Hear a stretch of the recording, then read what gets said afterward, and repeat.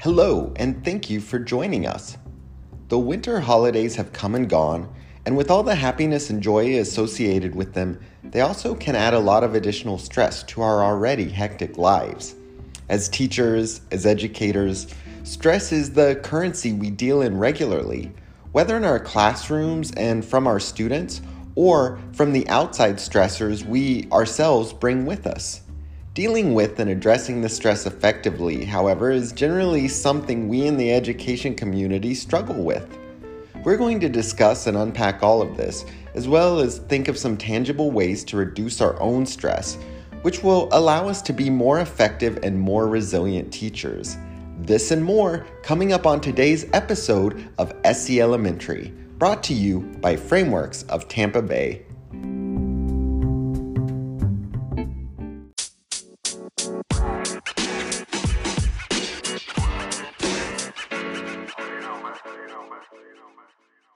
Welcome.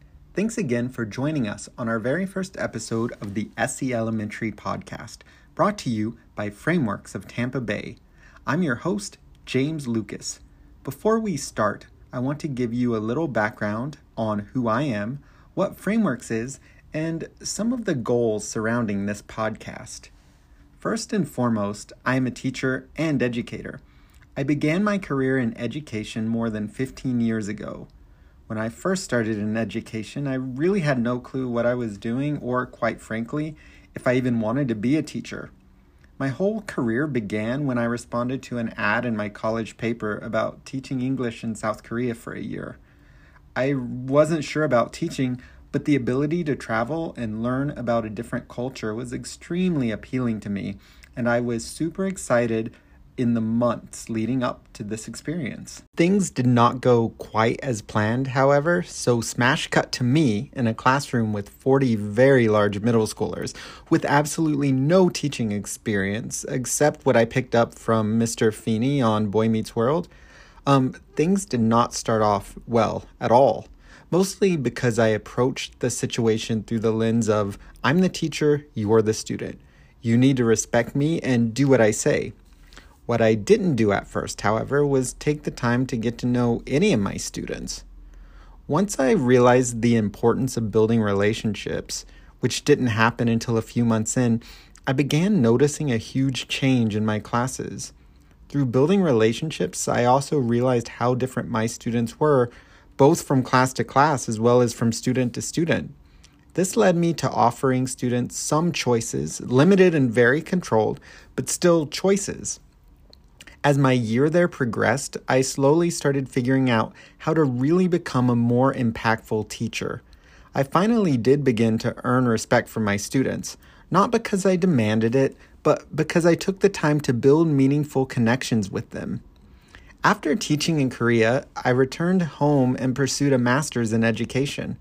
I then began teaching, first as a middle and high school digital media and STEM teacher, then as an elementary school teacher, and then I began working with preschoolers. During my time in the classroom, I was able to finally put a name to what I was instinctively doing already, social and emotional learning, or SEL. It's worth saying, though, that I didn't buy into all aspects of SEL right away. I thought it was a little too touchy-feely for my taste, very kumbaya, but eventually I was able to begin seeing how effective SEL can be, not only with giving my students the skills they need to be successful, but also in all aspects of my own life. Over the past few years, I have been working with educators and students across all grades, from infants through high schoolers, on developing SEL skills in the classroom. Currently, I work with Frameworks of Tampa Bay. This is an amazing nonprofit organization and sponsor of this podcast, and they provide SEL training, coaching, and research-based resources to over 60 schools throughout Hillsborough County. Along with myself, Frameworks is staffed with a truly incredible group of people that eat, breathe, sleep, and dream SEL.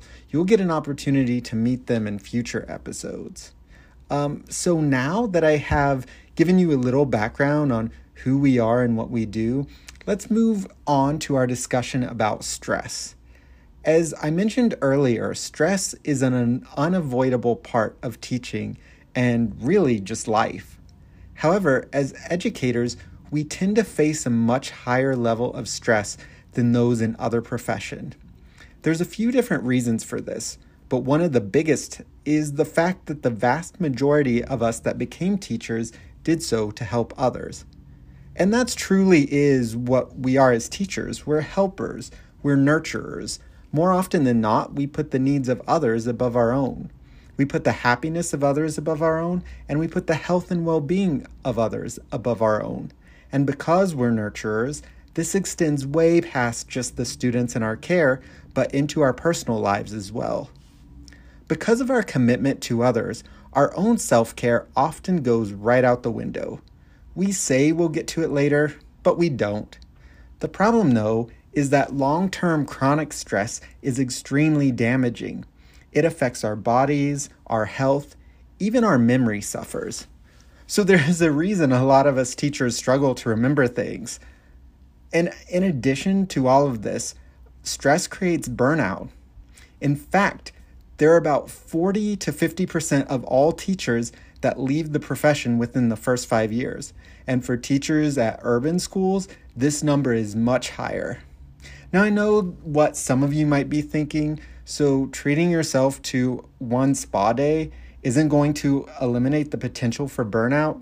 However, maintaining regular, good self-care practices and actively taking steps to reduce your own stress will definitely help keep you in the game longer, as well as be a more present and effective teacher to your students.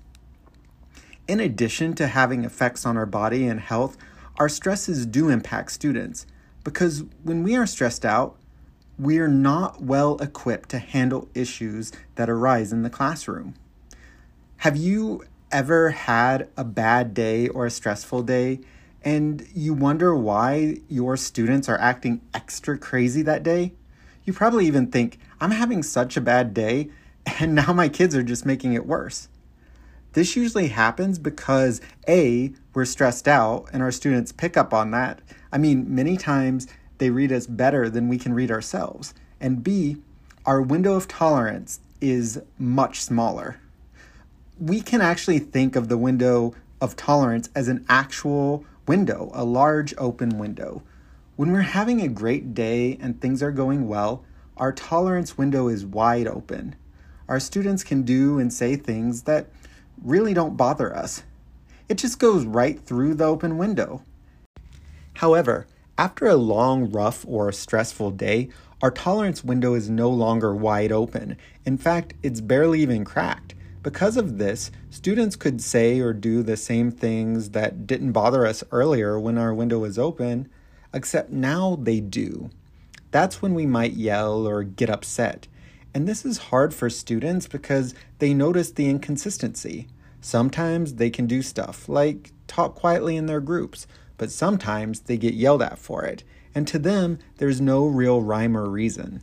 So when we can reduce our own stress, we are in a much better position to respond calmly to situations instead of just give a knee-jerk reaction.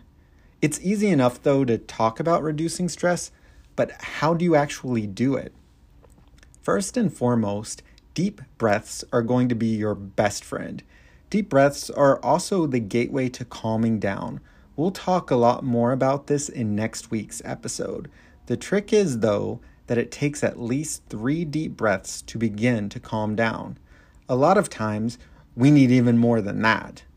But when you're in the classroom and you start to feel stressed, or you feel yourself beginning to react to situations instead of responding, that's when pausing and taking a few deep breaths will help out the most.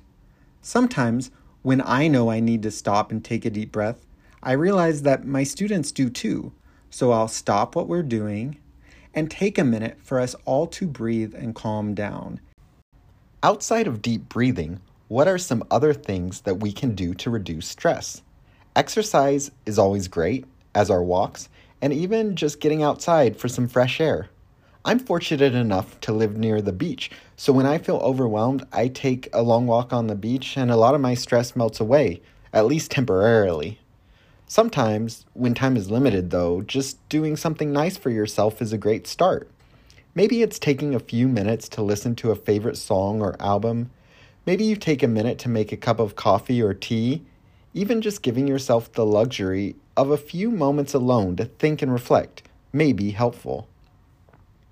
While there is no fix-all for stress, I truly believe recognizing and addressing this issue is half the battle. I also challenge you to set a tangible goal or goals for the new year to help you reduce stress. These goals, of course, should be realistic and doable. Even something as simple as, when I get upset, I'm going to take 3 deep breaths. Or I'm going to spend 15 minutes every day doing something for myself. Taking care of ourselves is imperative to taking care of our students. When we are able to manage and reduce our own stress, we are in a stronger position to help those that need us the most.